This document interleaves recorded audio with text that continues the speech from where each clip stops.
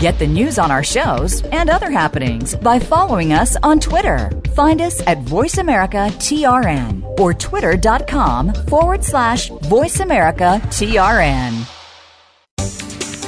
The following program is being brought to you on the Voice America Business Channel. For more information about our network and to check out additional show hosts and topics of interest, please visit voiceamericabusiness.com. The Voice America Talk Radio Network is the worldwide leader in live Internet talk radio. Visit voiceamerica.com. The views and ideas expressed on the following program are strictly those of the hosts or guests and do not necessarily reflect the views and ideas held by the Voice America Talk Radio Network, its staff, and management.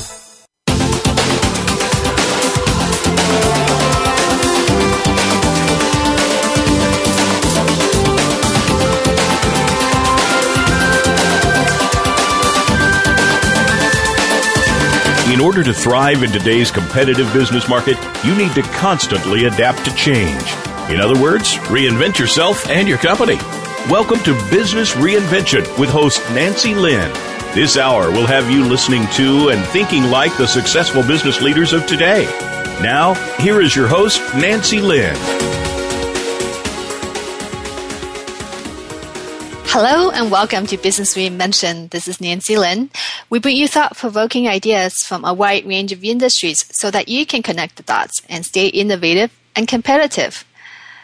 Well, the cloud computing market is heating up. Just 2 weeks ago, the photo sharing site Flickr began offering each user a terabyte of storage for free and increased its limit for videos from 90 seconds to 3 minutes. Microsoft, on the other hand, also announced that it will match Amazon's prices on cloud computing. These marketing strategies kind of make you wonder if the cloud is becoming a commodity.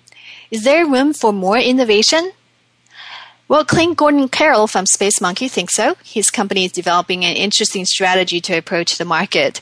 I'm going to let him tell you more about it and where he thinks the cloud computing market is heading. Hi, Clint. Hi, how are you today? I'm doing great. Thank you for having me. Welcome. Thank you. Yeah, as you mentioned. Oh, go ahead. Actually, I'd love to hear about what you think about what's happening. 1 terabyte of storage is a lot. What do you think about Flickr's new strategy? Yeah, I think it's great. Flickr is very dedicated to the photo sharing world. We are big fans of Flickr and have been for a long time. We're glad that Marissa Mayer is putting a lot of emphasis in making Flickr a great place for the pro and semi-pro photographer. So how is your product different, say, from say, Dropbox or companies like that? Are you solving the same problem they are? Yeah, I think the first thing that your audience probably is interested in knowing is, what is the cloud? The cloud is simply a data center, a big building that is usually has some earthquake-proof redundancy. It has, diesel backup generators. It has got cold air being pumped into the facility to keep all the servers that run in it, keeping it cool. Usually there's servers stacked as high as you can get them and as far back in rows as you can get them. And it's a central location where all of this computing happens, whether it's storing files or serving web pages. That really is the data center, and the data center is the cloud. And so, all of these services, whether it's Amazon, who has all of their own data centers, or it's Dropbox, who uses Amazon's data centers for their cloud, they all require these big buildings, huge capital infrastructure to store your data in the cloud. One of the things that we at Space Monkey believe is that the data center is a cost that can't keep up with the demand of users. So the problem we're solving is really around too much data. The fact that many consumers have smartphones and digital SLR cameras and other devices that are generating enormous amounts of content every single day, and storing those online in the cloud, in the data center, is expensive. And so the problem we're solving is how to take the cloud out of the data center and bring it into somebody's home where cooling is free because it's ambient, and electricity is a very minimal cost, and bandwidth is a fixed cost. in the consumer's home. If you can take those things out of the equation of the cloud, you can create a very affordable place to store terabytes of data and offer those prices back to the consumer. That's a very interesting way of thinking about the solution. So you actually have a peer-to-peer network for that, right? Tell us more about that. Yeah, so Space Monkey, using those, based on those principles of pulling the cloud out of the data center, we build a small little device that plugs into your home router, and then you can access that device through a piece of client software, just like Dropbox or any other cloud competitor out there, and you store files to that device, and then that device is peered in a storage network of other devices. And so when you store that first file, a photo or video, the device takes it, creates a copy of it on the device, and then creates another copy of it, encrypts it, breaks it up into tiny little pieces, and then spreads those pieces geographically to other devices in the network. So if there's an earthquake or if the drive fails, you always have a second copy of your data out in the network and redundant, just like what makes the cloud such a great experience is that if something does happen, you have a second copy. So our uniqueness really comes into that we have a small piece of hardware that you plug in, and its redundant capabilities as it's peered to other devices. So are you saying that just like other cloud solutions, people won't need to have their own memories devices anymore if they have your boxes? Yeah, our goal is that you don't have to buy another offline device. You don't have to buy another hard drive. When you subscribe to Space Monkey at $10 a month, you get a terabyte of cloud storage. That device comes with your subscription, just like Comcast or another set-top box that you get from a subscription. That device gets sent to you. You plug it in, and you don't ever have to worry about it again. If it fails, we send you another one, and you plug it back in, your data replicates back to the device. You have no interruption in your experience. You can access the network copies, or you can access the copy directly from your device. So from what consumers can experience themselves, and of course they don't have to worry about dealing with cooling of data center, even with other solution, right? Because they don't see all these things that was happening in the background. I mean, what's really the biggest advantage for consumers? Is the price point really that much lower, or are there other advantages that they enjoy? Yeah, there's several advantages. The price is definitely, as we've surveyed consumers and experienced it from our own past business experience working at a cloud company in the data center, Mozy, an online backup solution, price is a very sensitive issue, especially when you start storing hundreds, if not terabytes of data in the data center. So the price difference at $10 a month with a competing service like Dropbox, you're going to get about 100 gigs at the same price, whereas we're going to give you 10 times the storage for $10. Now, there's additional advantages that the consumer gets. A lot of consumers are moving to laptops and mobile devices, and they create content, and they need to move that content to the cloud quickly. If you have 100 gigs or 200 gigs of data, it could take you weeks, if not months, to move that to the cloud. Because the device is in your home network, you're going to get anywhere from 20 to 60 times the speed that you would in the cloud. So that you move that very quickly to the device. What would take you months would take you hours with Space Monkey. You can close your laptop and move on and get on with the rest of your life. With these other services, you have to leave your laptop on, or if you're on the road traveling and you keep turning it on and off, some files don't get into the cloud as quick as they need to. But with Space Monkey, the local device makes uploads and downloads extremely fast. And then when you're away from your home, they're competitive speeds, and sometimes even faster away from home. Wow, I think that's huge when it comes to convenience, especially because we have, so much more data, like you're saying, than ever before. Yeah, absolutely. Some services cap their bandwidth. So, you may have a terabyte of data, backup, things that you want to back up or store online. And for some services, it might take you 2 years if you can even connect 7 days a week, 24 hours a day, to move that terabyte. So, you may feel like your data's safe. In reality, it's not. And only a small percentage is, because it's not making it into the data center quick enough. And that's inherent when you have a pipe into one building, and being shared with millions of users. It's going to be very slow to move that data upwards. Okay, but in a way, they are kind of sharing that with other people who are using your service, right? So how secure is that data really is? Sure, yeah. Security is an important thing. If you followed anything in the cloud lately, there have been, outages. There have been SEC investigations into claims of security. One of the things that we know from our own experience building many data centers over our career is that there's this false sense of security because you have a data center, because you have the physical assets in a building that is under lock and key. You can take shortcuts in areas of encryption and privacy in other areas. But with SpaceMonkey, we can't afford that. We have to be airtight from the beginning. It has to be end-to-end secure before we put a device anywhere in the network. And we feel extremely confident. First of all, each file is encrypted at the source, at the device. Only the device has that key, and then that key is kept there, and then the file is then broken up into tiny little pieces and sprayed out. So not only geographically do we have a layer of security, but we also have the private key encryption, which, a lot of other services will claim that their data is encrypted at the source, but it turns out their data is actually encrypted in the data center where, it's very easy to access those files.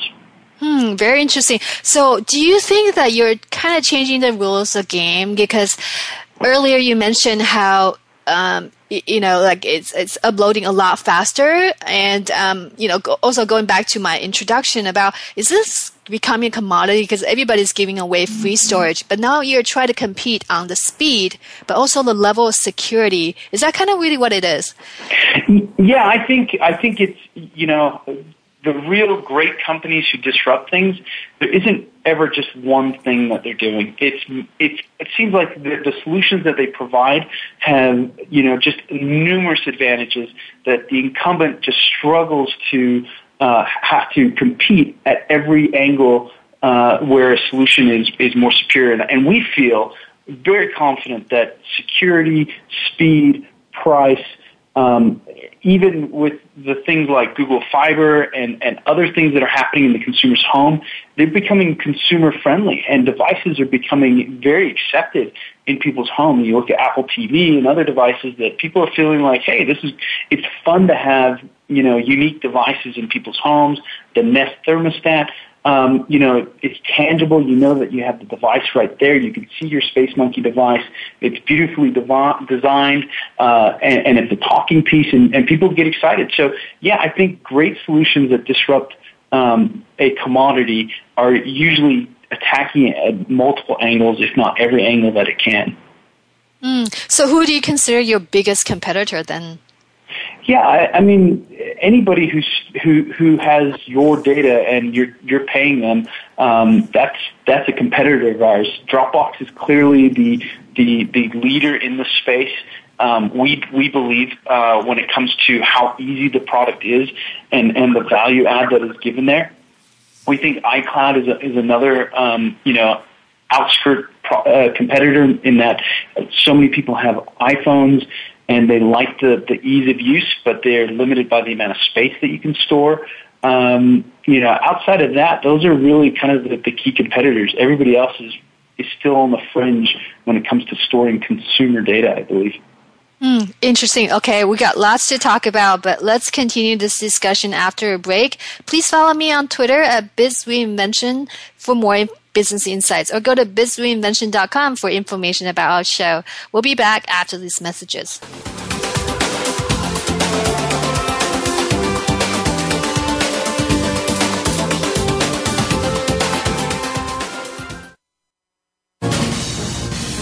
Voice America Business Network, the bottom line in business.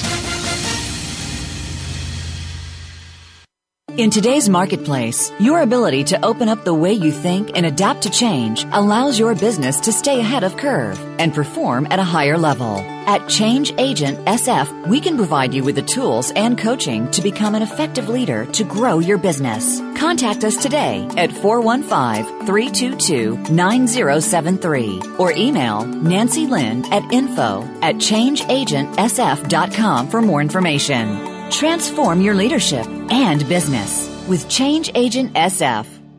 Today, enterprise technology is both strategic and global. Each week on CIO Talk Radio, IT thought leaders from around the world share their experiences with listeners as they discuss with Sanjog Aul how they are trimming costs and partnering with business to innovate and help IT become more competitive. This means better care for customers and improves the corporate bottom line. If you want to keep up with IT thought leadership, listen to CIO Talk Radio with Sanjog Aul every Wednesday at 7 a.m. Pacific Time, 10 a.m. Eastern Time on the Voice America Business Channel, the bottom line in business talk. Are you looking for innovative ideas on how to achieve your financial dreams? Tune in to Empirical Investing Radio every Thursday afternoon at 2 Pacific, 5 Eastern on the Voice America Business Channel. Join certified financial planners Ken Smith and Ethan Broga to learn how you can obtain financial success. You'll be entertained while you discover techniques to alleviate your financial concerns. Empirical Investing Radio every Thursday at 2 Pacific, 5 Eastern on the Voice America Business Channel.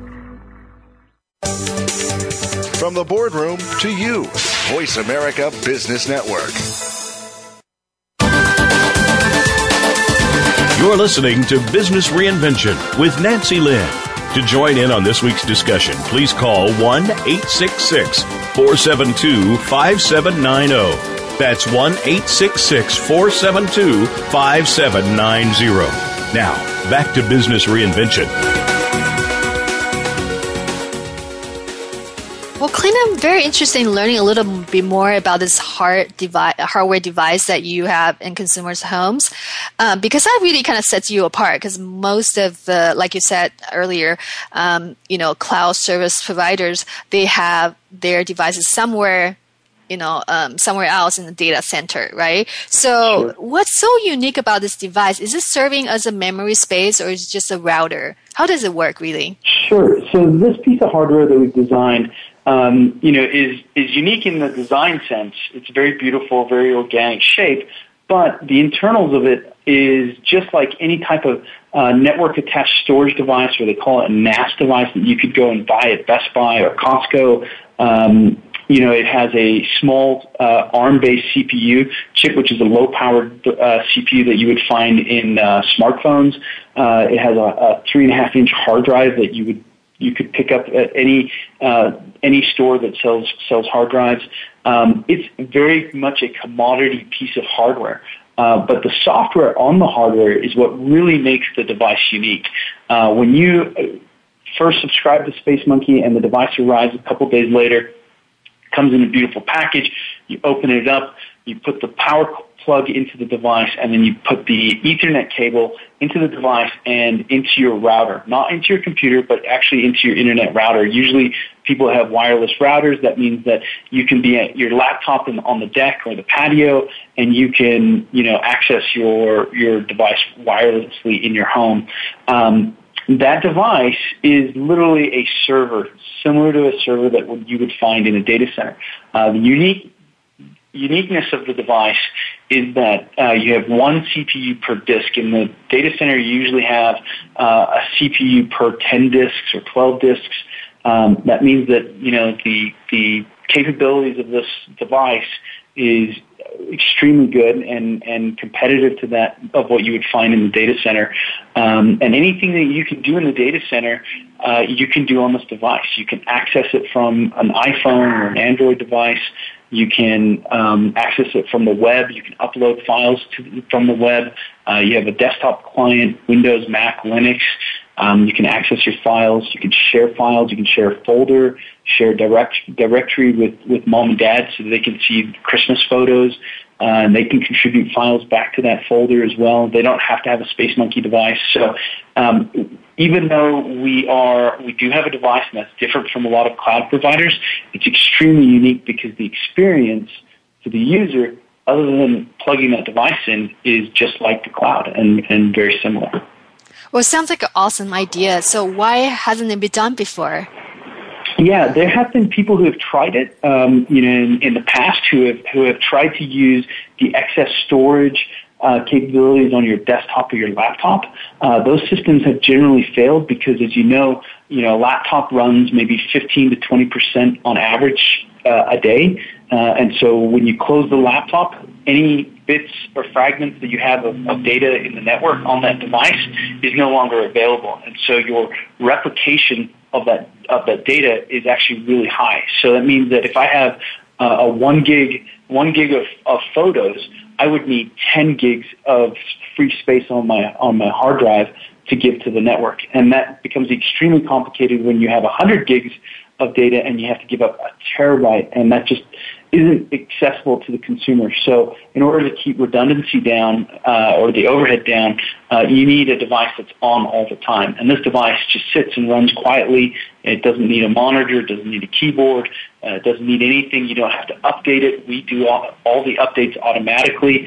And so what's failed in the past has become an opportunity for today, and that is these devices have become so cheap that it now is possible to do this. 4 or 5 years ago, a device like this with this much storage would have cost $500-$600, and the economics would just have never worked to put this into a consumer home. Now these devices are around $100, and you can make them en masse pretty easily.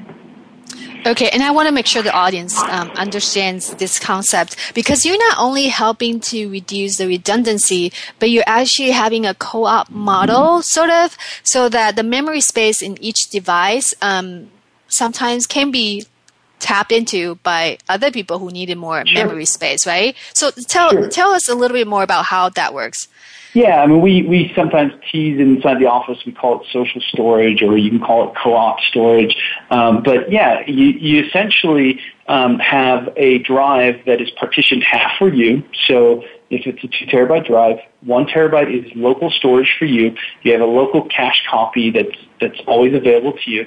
And then the other terabyte on that 2 terabyte drive make up of the small encrypted bits of data that could come from anywhere in the network. You don't have to worry about it. You never see it. In fact, you wouldn't even know that it's there if we didn't tell you, which is another piece of the security puzzle that we're answering. And so when a file does, let's say my drive goes down and it's failed, and I need access to a document for an important meeting, I open my client.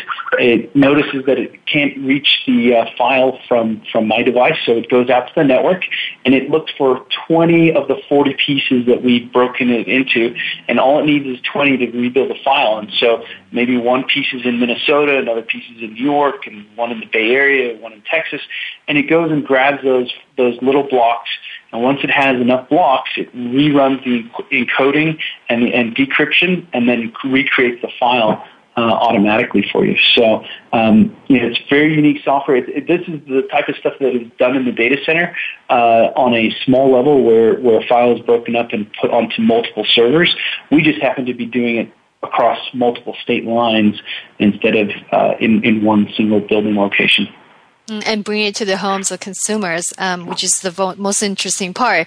So since the device is going to be at the consumer's home, so I'm curious, do you partner with internet service providers such as AT&T or Comcast at all? Or yeah, that's a great question. A lot of people ask us, well, what about my bandwidth caps? What about, is AT&T or Comcast going to ding me because I'm using more bandwidth? Our answer is that we're very cognizant of that problem.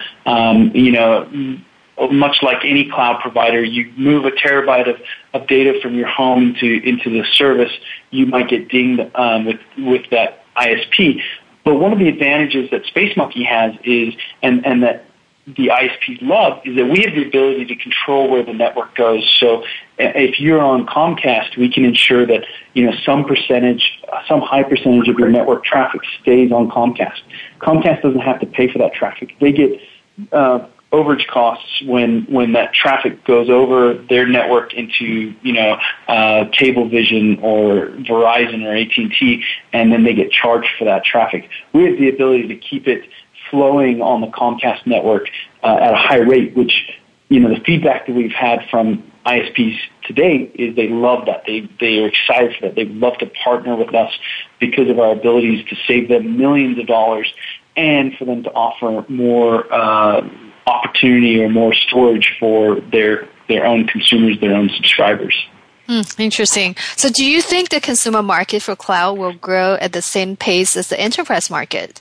I actually think it's going to grow faster. And the reason, even though businesses are generating more data than they have ever before, their data and their content is usually, and I say usually because I'm putting a big box here, most information workers are dealing with spreadsheets, PDFs, Word documents, those types of content, which from a size of data needs is very small. Now, of course, there are some businesses that are huge in photography and video content. They are definitely on the other side of the spectrum here. But the average information worker is generating lots of content, but in very small amounts of storage size.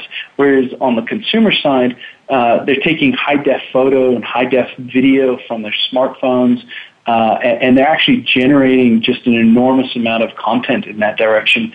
And that is one of the things that we built Space Monkey on the notion of what was the consumer doing, in 2006, and how has it changed in 2013.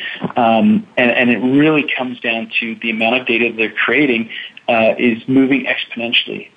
So it'll be very competitive, but I think the consumer will ultimately generate way more content than the individual information worker. And how is the growth rate of user base for your company compared to the overall market? Yeah, we are a very early company. We're an early stage company. We launched our first Kickstarter campaign last month. That just ended a couple of days ago. We got our first 3,000 customers. Our goal was to do $100,000 in pledges. We actually beat that 350% and raised $350K. So for an early stage company like ourselves, we're building off that first base of customers who have prepaid for a device. Our devices won't ship until end of July, and from there we'll hopefully keep growing and hopefully attract those people who currently have a pain. I think one of the important things for your audience who might be skeptic and say, well, data center prices will go down. If this was true, the market would be showing that. Unfortunately, the market is showing the opposite. If the data center was providing or the cloud was providing everything that a consumer needed, you would see these small offline drives that you could buy at Best Buy shrinking in the market. In fact, they're growing. More and more people are buying these NAS devices because they're running out of storage in the cloud and it gets too expensive. So a terabyte of storage on the very low end is anywhere from $800 to $1,000 a year. For that rivals your Comcast bill, maybe even exceeds your Comcast bill. So people give up the cloud, they run to Best Buy, they buy one of these devices, and they give up a whole bunch of features like access anywhere and sharing their files in order to make sure that they have a second copy of those files. So we think that the market is growing. We're a great hybrid company that will go after the hard drive reseller as well as the cloud competitors that are out there. So, with iPad, we've seen, bring your own device movement that helped them crack the enterprise market. And are we seeing bring your own cloud boom now? And what do you think the implication it has for enterprise-based as well as consumer-based cloud solutions? Yeah, I think, even before the iPad, Dropbox was bring your own cloud. How many people, before they even had an enterprise offering, how many people were installing Dropbox on their work machine and using that in their work environment long before CIOs ever accepted it as a willing practice? We've had a lot of interest from firms small businesses at least, who are like, we can't afford to pay, $800 a year for a terabyte of storage with Dropbox. So, when can we get this in this SMB? And this is one of the reasons we chose to go consumer first. It's easier to go from consumer to SMB to enterprise than it is to go from enterprise down to SMB, down to consumer. It's a different beast, and people are willing to be more flexible at the consumer level, and they're even more flexible when they take a consumer product and bring it into their business. So we've learned that from our experience at Mozy, and we're using that now. All right, let's take another quick break. Please stay tuned for more information or more from Business Reinvention with Nancy Lin. We'll be right back.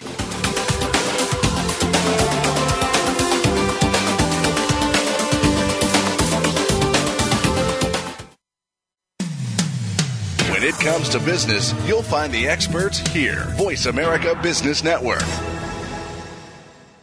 In today's marketplace, your ability to open up the way you think and adapt to change allows your business to stay ahead of curve and perform at a higher level. At Change Agent SF, we can provide you with the tools and coaching to become an effective leader to grow your business. Contact us today at 415-322-9073 or email Nancy Lin at info@changeagentsf.com for more information. Transform your leadership and business with Change Agent SF. How can we Americans realize our dreams to earn a living? How can you pursue your dream and make money as an owner or an employee? Learn how at The American Business Person, the online weekly radio talk show hosted by Rich Killian.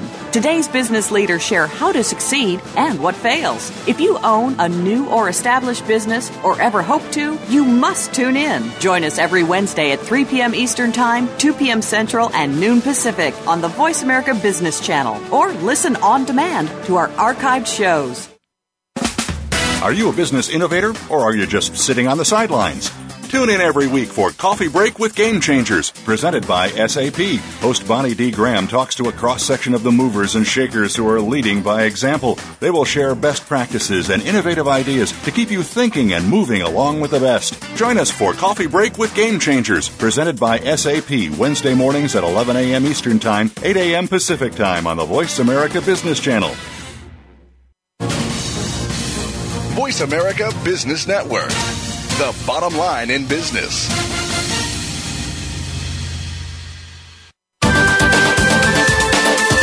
You're listening to Business Reinvention with Nancy Lin. To join in on this week's discussion, please call 1-866-472-5790. That's 1-866-472-5790. Now, back to Business Reinvention. So, Clint, where do you think is an area in cloud computing that needs the most innovation? Yeah, I think that's a great question. I think everybody that has data centers or is working in the cloud realizes the environmental impact of the cloud. You have an enormous amount of power being used in these data centers. Oftentimes when you build a data center, you have to have a substation or you have to contract with the power utility company to use electricity to power these stations. In fact, there was a story just not long ago about a very large Northwest company who built a data center, and they contracted with the power company to build a substation, and in that contract, they had to burn a certain amount of electricity. Well, what they found was they actually didn't need as much because their growth wasn't going as high as they expected, and so it was cheaper for them to just burn electricity than pay the fine that was in the contract. So electricity usage in the data center is a big area for innovation. You have data centers that are being built close to the ocean where they can be cooled by ocean water. Facebook's doing one near the Arctic Rim, North Arctic Rim. We believe that our solution actually is the best solution for this. We don't have any of the extra cooling costs required to cool big servers in a single room because each device is distributed into the consumer's home. So our electricity consumption is less than a tenth of what you would see traditionally in the data center. And so the environmental impact, the carbon emissions that the data center gives off is huge. And we think that Space Monkey is a great solution for that. One of the comparisons we often cite is, the data centers equal to the power consumption of all of Great Britain. So Wow. That shows you how much electricity is pumping through the data centers here in the U.S. So earlier on, you talked about how your device provides faster speed and more convenience for consumers. So I'm really interested to know, in terms of the space of user experience, is there also room for improvement there? Oh, yeah. We think that we can get faster. We think that we can get more efficient. We're just scratching the surface. We're a team of I think we're now at 15 guys. We're a very small company, really trying to get this product to the market.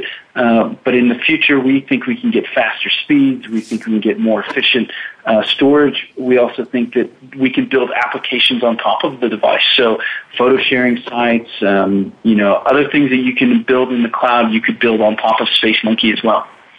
Well, now that you're talking about app, I want to ask you about social networking because it continues to grow. Do you foresee cloud vendors incorporating that into their products? And if so, what would it look like? Yeah, I think you're going to see it on both sides. I think I wouldn't be surprised to see, excuse me, I wouldn't be surprised to see a Facebook offering a cloud drive. On the flip side, you already have sharing and collaboration happening in cloud computing with Google and Dropbox. So, and you're going to get tighter integration into these social network platforms all the time. Well, in addition to some of the things we already talked about, what are other 3 or 5 trends you expect to see in the cloud computing space for consumer market and also for enterprise market, respectively, say in the next 12 to 24 months? Yeah, I think one of the trends for the consumers is the consumer will have to make a decision between storing data in a cloud that has that is cheap, that has ads or ad revenue on top of it, subsidizing the cost. So, as mentioned earlier in the show, Flickr, excuse me, is offering a terabyte to their photo sharing users at the cost of the fact that they'll be offered up ads and the data that the service collects will be reused and resold to marketers and other businesses. On the flip side, users will look for other services like ourselves, where there's more privacy and more security around storing data in the cloud. So that will be a trend. Do I go for free or do I go for a small amount of revenue or a small amount of cost to store data? So that trend will definitely happen quicker over the next 24 months than anything else.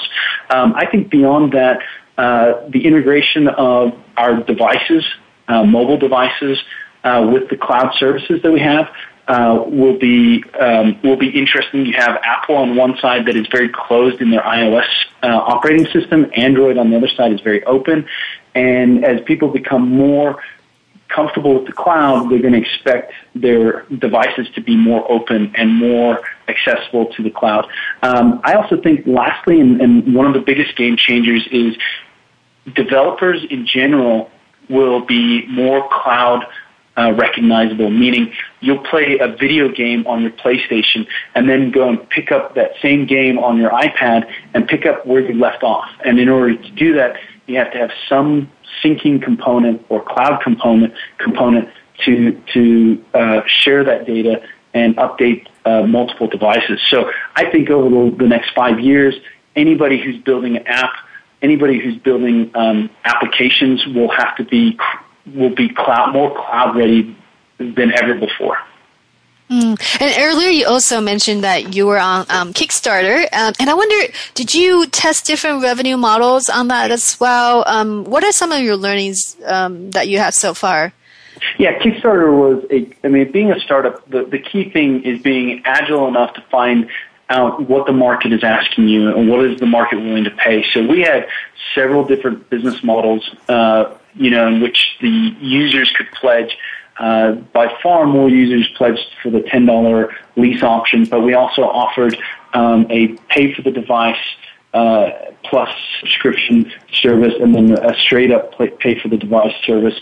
But we played with different models, and we'll continue to play with different models. We're not sold that there's only one way to attract customers, and each customer has a different requirement based on different needs. So one of the areas in enterprise cloud computing space is that starting to get attention is the idea of federated cloud to connect multiple infrastructure and platform environments in the cloud.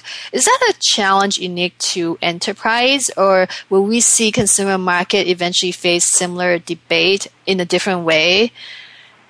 Yeah, I think for sure. I mean, you have, in businesses, you have multiple organizations needing, to share and collaborate across cloud platforms. You may even have multiple, organizations inside and outside of a company that need to share, collaborate. I already see that in the consumer cloud. You have, a user who needs to share with family members or friends and other things, and being able to federate across users is an important aspect to even consumers.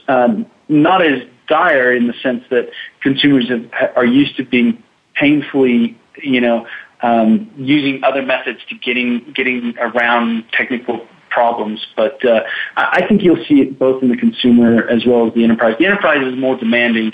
The consumers usually generally wait for innovation to occur, which happens quickly, but sometimes can be really slow in some areas, and this might be one of those areas that it's a little slower.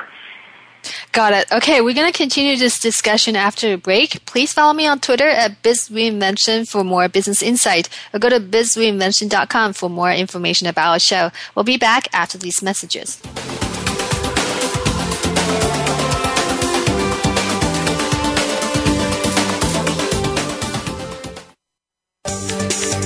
From the boardroom to you, Voice America Business Network. In today's marketplace, your ability to open up the way you think and adapt to change allows your business to stay ahead of curve and perform at a higher level. At Change Agent SF, we can provide you with the tools and coaching to become an effective leader to grow your business. Contact us today at 415-322-9073 or email Nancy Lynn at info@changeagentsf.com for more information. Transform your leadership and business with Change Agent SF. We hear it and read about it every day in the news. America is heading over a fiscal cliff. Home prices are still receding and unemployment growing. How can you preserve and increase your wealth in this kind of economy? Tune in to Turning Hard Times into Good Times with host Jay Taylor. Jay will explain the decline of our monetary system and the economy, and will give you winning investment ideas and the tools to protect and increase your wealth. Turning Hard Times into Good Times with Jay Taylor can be heard Tuesdays at 3 p.m. Eastern Time, 12 noon Pacific Time on the Voice America Business Channel. Bob Pritchard has over 30 years of experience as a straight-talking business consultant and author working with some of the top Fortune 500 companies.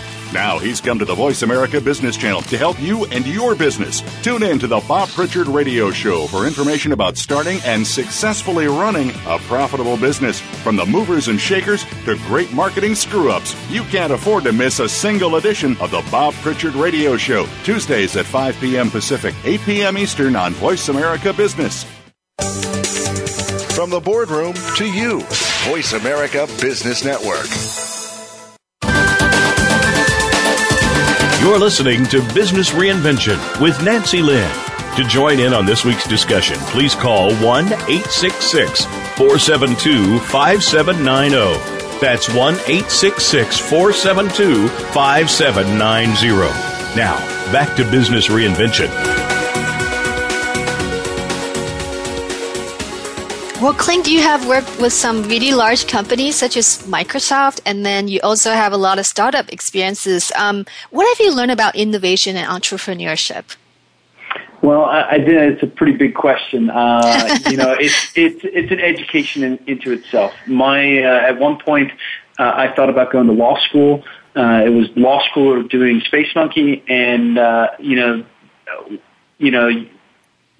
decision definitely fell clearly to doing Space Monkey, but my co-founder and I both came in at the same time and spoke and talked about, are we in this to learn, or are we in this to earn? And we were clearly both on the same page that we were in this to learn as much as we could.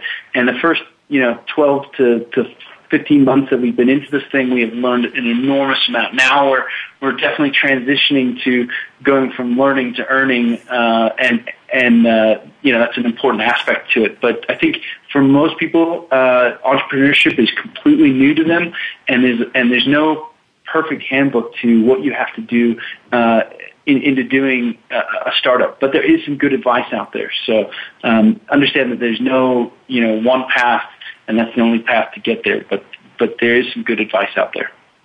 What about innovation? What's like doing innovation in a big company and then doing it at a startup? Yeah, innovation in a big company, it can be done. I absolutely believe it. I believe that there are humans out there are people out there who just inherently are able to get stuff done no matter the circumstances. But I think there's a vast majority of humans and people out there who are quarantined by or obstructed by process and rules and what their job responsibilities are, that they just can't get innovation to happen. So whereas a startup, you don't have those rules, you don't have that process, so innovation inherently happens more regardless of what type of personality comes into the startup. I've always found more innovation in the entrepreneurship side of things than in big company, even though I argue that it can still happen. Well, there are some people at large companies thinking about going to start their own startup, but they really hesitate. And what kind of questions do you think they should ask themselves, and what advice do you have for them? Yeah, I think if you're in a large corporation and you want to start another company, it's usually for one of two reasons. Either one, you just are having a hard time getting to your job and being excited to be there. As soon as 5 o'clock comes, you're out of there. If you can take an extra 15 minutes on lunch, you do it. For those people who are struggling to find, purpose in their current jobs, the best advice is life is way too short to be at a company that you don't enjoy. No matter the risk, the opportunities are there. Go and get them. For those people who are hesitant because they're not sure if they've got a good product or a good idea, or if they're able to do it, there are lots of things you can do to test that idea or that theory before you even have to quit your job. But one of the best things to do is to, as people who found the New World did, burn the ship as soon as you hit land, because you need to have that commitment that you just can't look back. So one of those two reasons are usually the reasons why people are hesitant to starting a company. I think there are answers to both of those. Well, what about if you have a lot of startups approaching you or people pitching ideas to you to start, new startups? How do you go about choosing which ideas to work on or who to work with? Yeah, that's a great question too. Businesses and startups are particularly difficult, and they're much like a marriage or a relationship. So picking the right partner or picking the right co-founder, is this somebody that you love working with, that you can see every single day, that when the times get tough, they'll be there with you, that you share similar, not only common goals, but also common principles to reaching those goals, being, ethical for one thing, being able to have life balance is another thing. Those are all important things. If you're, in my case, I'm married with children, and my co-founder is married with children. One of the first things we did before we even started was had our wives meet each other, and for them to talk about whether they were willing to be committed to this adventure, and that was a big thing for us. So, I think you've got to make sure that the culture fits well with you. The people that you're working with is going to get along with you, as well as you getting along with them. That's the most important thing. The other stuff that you might think is important, like how much money I'm going to make and what's the upside, that's so unknown by anybody. It's unknown by the investors. It's unknown by the co-founders, and it's definitely unknown by ourselves. So I wouldn't put too much stock into how much money you think the startup is going to make. So what surprised you the most about working for a startup? I think the most surprising thing was just the experience with investors. A lot of people have written blogs about it, and I totally encourage you to read those and to see what other people's experiences are. Your experience will be unique. It'll have some parts of what other people have experienced, but it'll always have unique parts to yourself. And so dealing with investors was really interesting. I was extremely nervous. I would get butterflies. I would stumble. The first few times we pitched to investors, my co-founder would always have to start the pitch, and I would have to warm myself into it before I got started. So each experience, taught us something new. We learned from investors. We were never afraid to get feedback from our investors or from investors who said no. But yeah, I think dealing with the world of venture capital was the most interesting and most intriguing that I had never had any experience with in the past. Wow. Well, I want to thank you for being with us today and wish you all the luck with your new venture. Thank you so much. Thank you. And I also want to thank the audience for listening to Business Reinvention Show today. Please continue to follow our programs as we have more interesting discussions coming up. Go to bizreinvention.com to get more information about the show.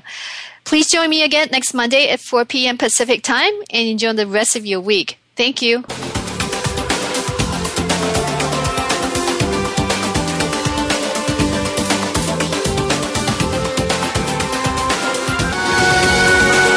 We hope that you've enjoyed Business Reinvention with Nancy Lin. Please join us for another edition of our groundbreaking program next Monday at 7 p.m. Eastern Time, 4 p.m. Pacific Time on the Voice America Business Channel. We hope you'll find the inspiration for change over the coming week. Thanks again for listening to the preceding program brought to you on the Voice America Business Channel. For more information about our network and to check out additional show hosts and topics of interest, please visit voiceamericabusiness.com. The Voice America Talk Radio Network is the worldwide leader in live Internet talk radio. Visit voiceamerica.com. The views and ideas expressed on the preceding program are strictly those of the host or guests and do not necessarily reflect the views and ideas held by the Voice America Talk Radio Network, its staff, and management.